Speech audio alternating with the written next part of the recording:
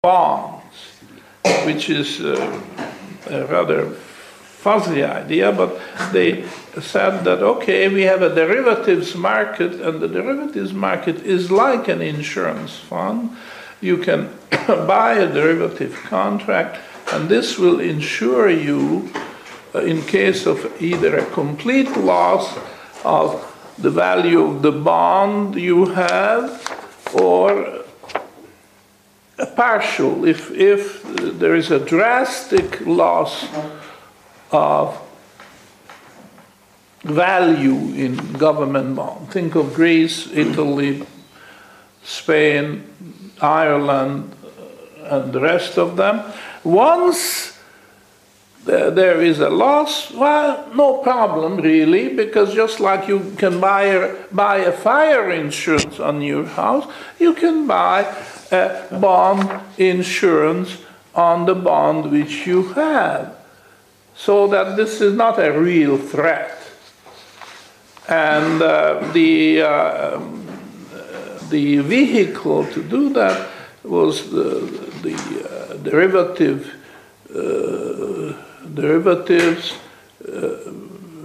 and let's be a little bit more specific. One was the bond futures, future market trading, bond future contracts, and options on bond futures, and that's, say, first round insurance, but then the insurers had to insure themselves, and therefore there was a second round. And these were over-the-counter contracts, but they were all there, and they added to that tower. And then the secondary insurers had to insure themselves. So there was a third round insurance, and so on and so forth. And it just kept growing, and there's no limit to it. And the idea was that will solve the problem. Well, it didn't, because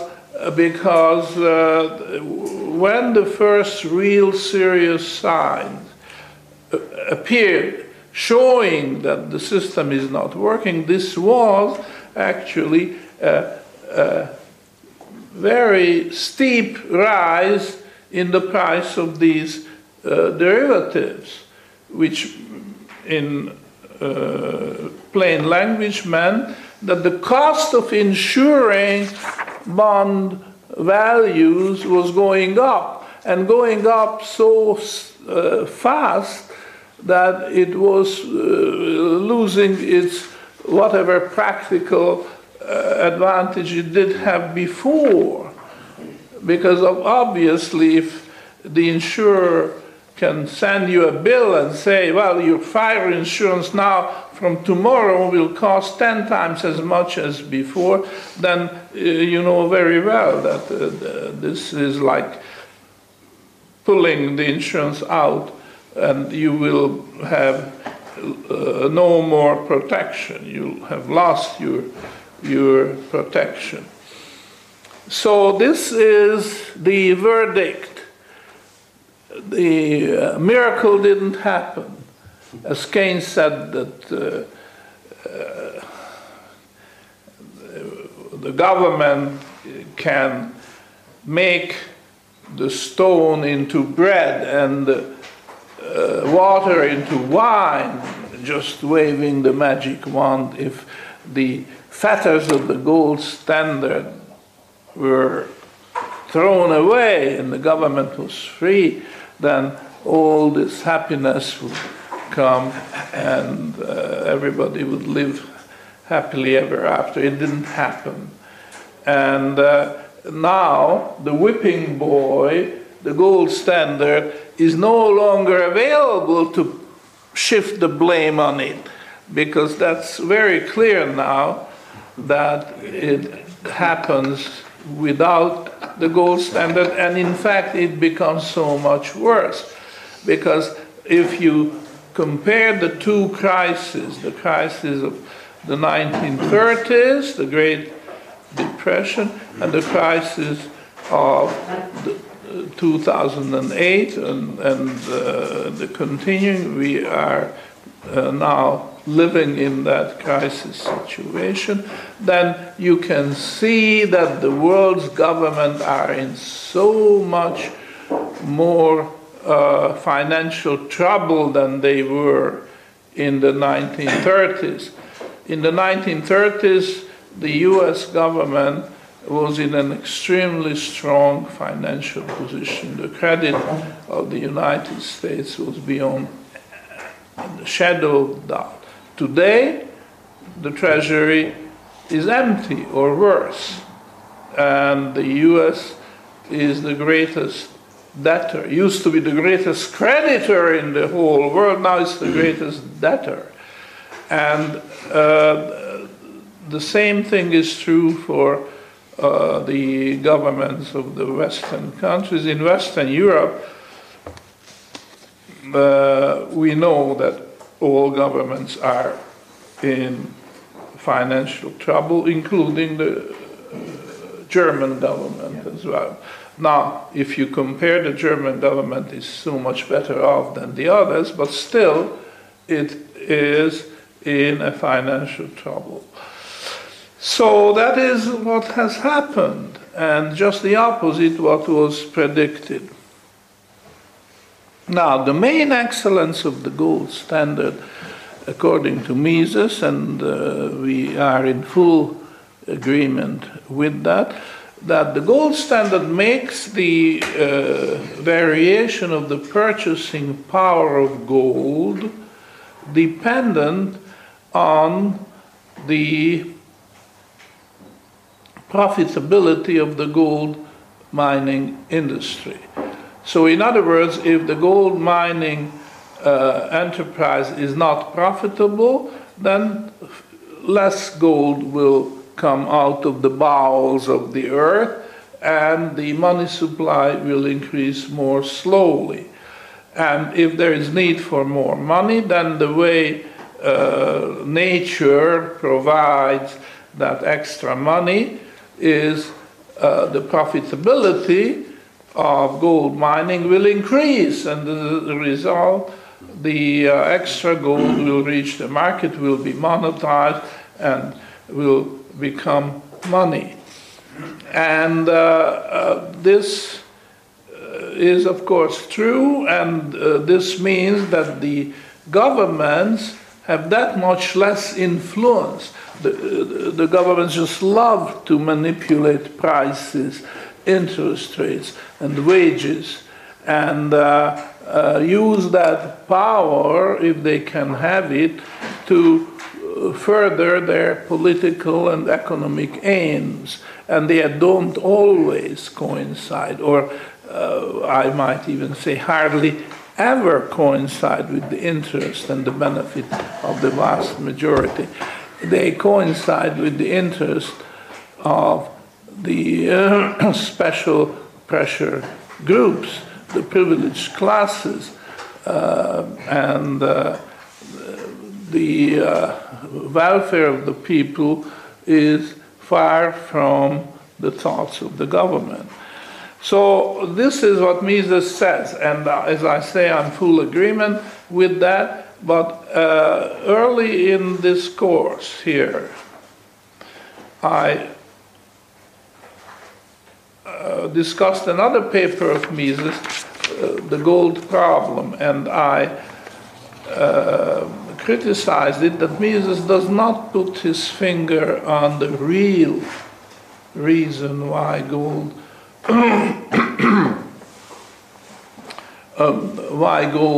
has become money, which was not an accident, it was a natural development we know lasted for a long time, an evolution, that gold, through marketability, it became money. And let me just repeat that, what I have said then, and you also have it because we have distributed that. I wrote a rejoinder to Mises' paper, which appeared in 1965, and that was a very recent paper of mine, and the title was the gold problem revisited.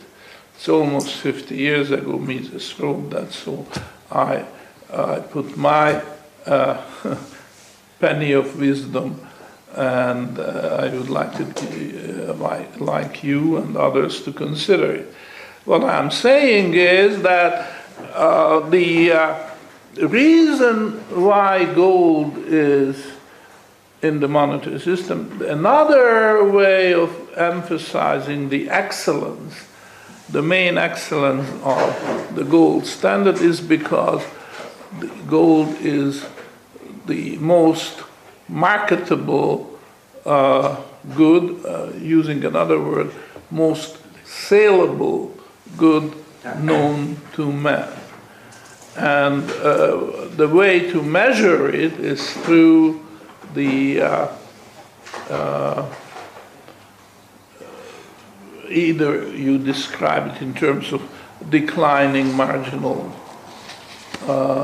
utility, so you say that the marginal utility of gold declines like the marginal utility of any other substance, but it declines at a rate lower than that of any other. And this means that gold is the ideal material out of which a measuring rod can be, measuring stick, yardstick can be manufactured, because it is less subject to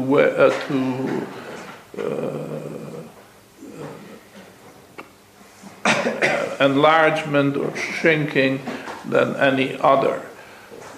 So if you want to measure value, and it's important to measure value because when you do your economic calculation, when you have to decide which product to produce or which product to produce first, then you have to do a serious calculation. All entrepreneurs face lots of choices before they invest.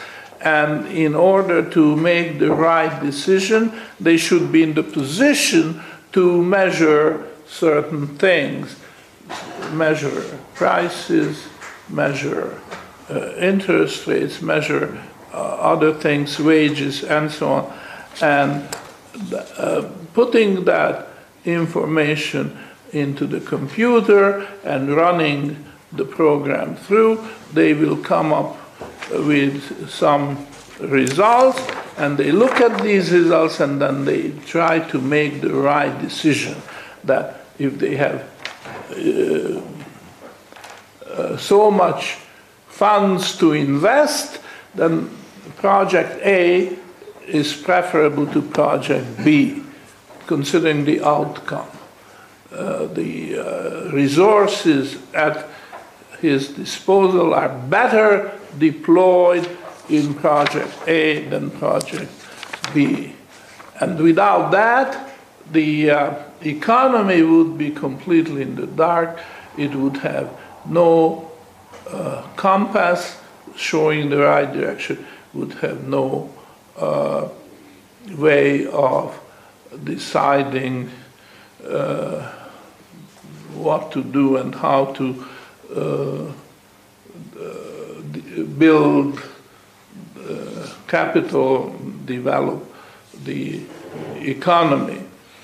So this is the significance of measurement. And our civilization has the benefit of a lot of research that has been done in the 17th, 18th, and 19th, and 20th century. We are the beneficiaries of that. But it boils down to one big thing which stands out, and it's very clear. And what is it?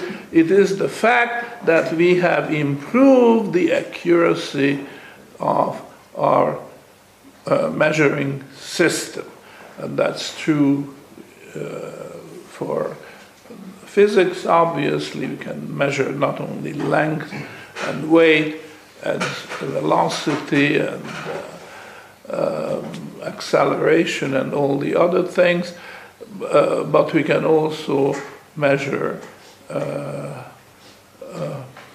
less tangible goods, such as in economics and so on. And the funny thing is, and the inexplicable thing is, that while everybody is in agreement that more accurate measurement in physics and chemistry and the other natural sciences are a good thing for you and for society and everybody else, but measuring things in economics is not, because then the subjective judgment of the government takes precedence and it overrides whatever science will tell you. So this is a purposeful movement away from this idea that more accurate measurement will help you, help society. And in economics, we are not only throwing away the best material out of which the yardstick could be manufactured, which is gold and silver, but we are introducing a new measurement which is based on negative values, such as debt of the government, which is elastic. It's like a rubber band. You can stretch it and so on. And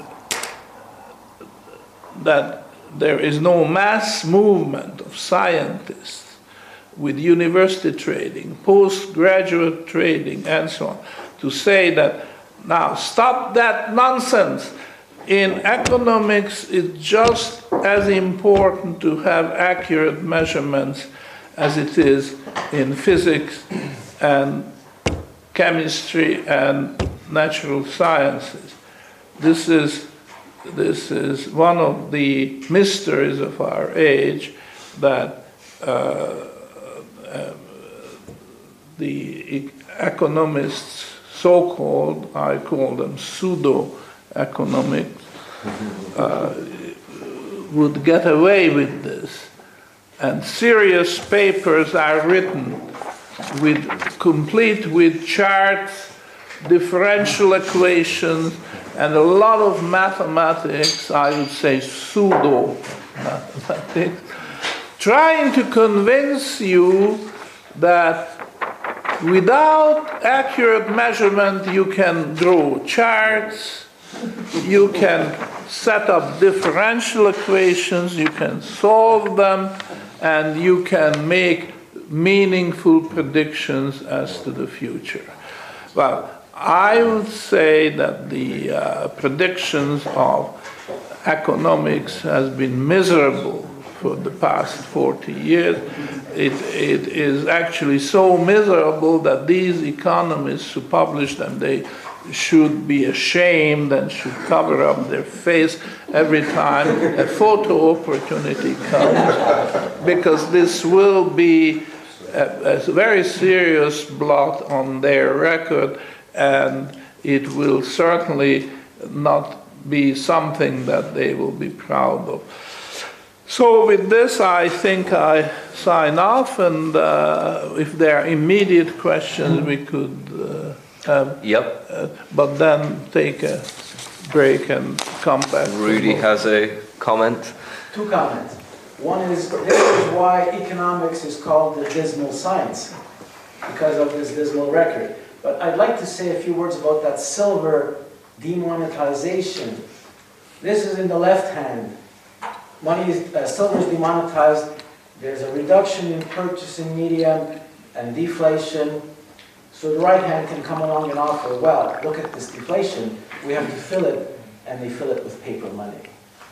So the problem comes from the left hand, and the solution offered from the right hand is to replace it with the printed money. And similar thing happened when gold is gone. Well, we don't need gold, we can create all this paper money.